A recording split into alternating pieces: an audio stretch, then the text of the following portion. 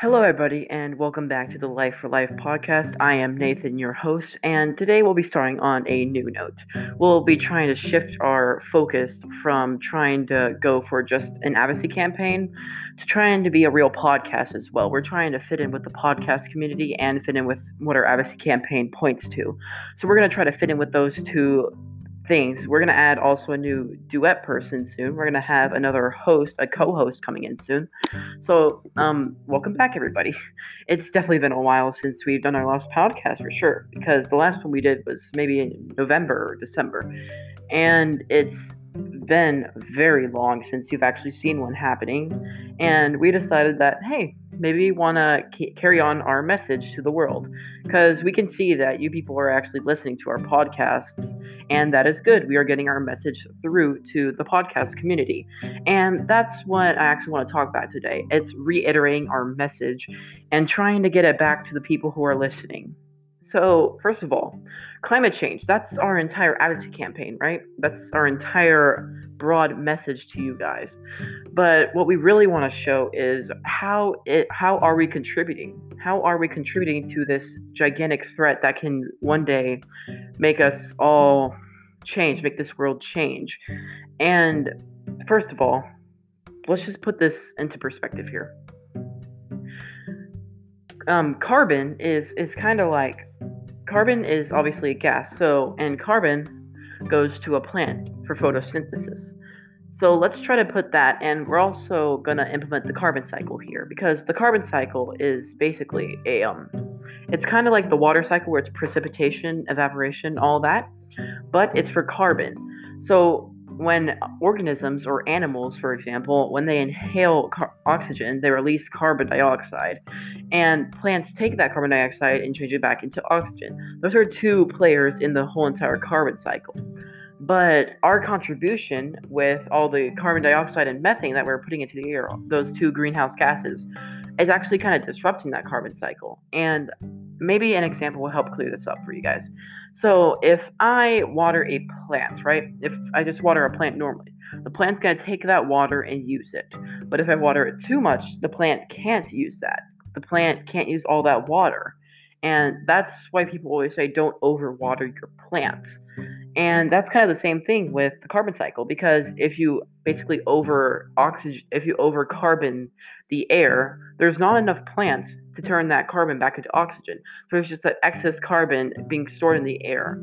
And that's actually how acid rains form because there's too much carbon in the air, and the carbon goes right into those water droplets which are coming back to Earth. So we are putting too much into the atmosphere, and we don't have enough plants to turn that back into oxygen. And we're actually losing plants at the same time because of deforestation, because we need all that land for agriculture, but we're not seeing the effects currently until it's too late. And that's what we can actually see now, even though we still see people who are living great lives and the oxygen concentration there is great. You will still see basically countries which are depleted of their oxygen concentrations, which have like less concentration of oxygen than maybe a different country. So carbon is very brutal in those kinds of areas, if you would put it that way.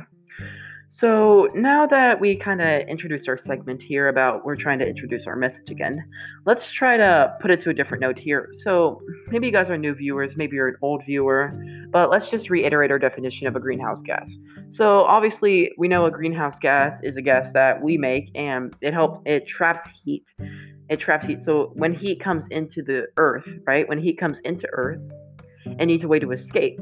So the earth doesn't like continue to heat up and make the temperature higher. But what we're doing is having greenhouse gases that come in and trap said heat. And now said heat cannot escape the atmosphere, and that's basically the fundamentals of global warming.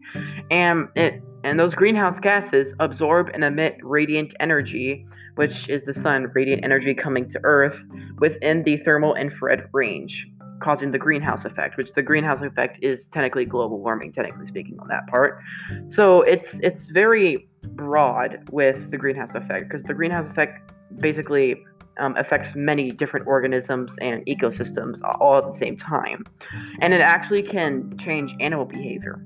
We'll talk about animal behavior and most likely how the earth is getting changed in a different video or a different podcast. But today we're just trying to reiterate our message. So let's just try to put this into perspective. Carbon dioxide, how much do you think is in the world right now?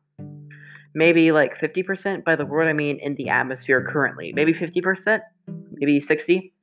It's actually 81%, and that's only one of the greenhouse gases. And the common greenhouse gases are carbon dioxide, methane, and nitrous oxide. Those are the common ones. But those gases, first of all, the carbon dioxide gas makes about 81% of the total greenhouse gases. And the methane, which is coming from agriculture, makes about 10%. Nitrous oxide, which is also, I'm pretty sure, coming from agriculture and industrial activities, if I'm correct on that one, makes about 7%. And there's also fluorinated gases, and these are emitted from a variety of industrial processes, and they're sometimes used as substitutes for ozone depleting substances. So getting rid of the ozone, depleting the ozone layer, which is not good. That's very not good, actually. So we just need to be mindful of what gases are in our atmosphere, because sometimes these gases can come down and harm us. And we've already seen these effects in like giant industrial cities, which heavily rely on energy or basically agriculture, and those kind of effects are for the greenhouse gases. What I mean by that is the power emits a greenhouse gas and the agriculture emits greenhouse gases. Basically, all countries usually have agricultural areas which emit greenhouse gases. But the problem being is we're emitting too much. That's probably our main point we want to see here. We are emitting too much gases to even change those gases back into oxygen. And even if our carbon dioxide would stop immediately, even if we stopped emitting carbon dioxide, the atmospheric warning and the sea level rise would continue for more than 1,000 years. So even if, for example, even if we just stopped immediately, even if all those industrial cities stopped immediately, what effect would that have? What if it wouldn't increase, obviously, but it would still have an effect on the world? It's kind of like a punishment for why did you have to make us go through that entire century with this industrial system? Why couldn't you have changed so quickly? And even if we answer saying, "Oh, we wanted to change," no, the punishment still continues for more than 1,000 years. We need to realize that 1,000 years is a long time. But we need to end that 1,000 years. We need to stop those 1,000 years. And if we continue with those greenhouse gases and emitting carbon dioxide, that's going to carry on until, if we continue for another century or so, we have now 1,100 years. I mean, obviously, maybe 100 years, and you already know that 1,000 years is long. You realize that 1,000 years is very long, and you're thinking, why would I stop if I already know the consequences are going to continue? It makes no sense. But it does make sense. We need to stop now, or Earth is going to get worse. And what I mean by that is, if sea level rise is continuing to happen, then it would just remain. Then people who live on the ocean side or people who live on the seaside, they'd have to move inland, making overpopulation in populated areas or in unpopulated areas as well. And that's just bad on itself. But if you add global warming, you're reducing ecosystems to near nothing. We need to stop now. Even if it's 1,000 years, we just need to stop. And now let's stop for a little, I guess a conclusion, a little tiny conclusion piece here for maybe the next minute and a half. We need to learn that carbon dioxide, methane, and nitrous oxide and other fluorinated gases are bad, obviously.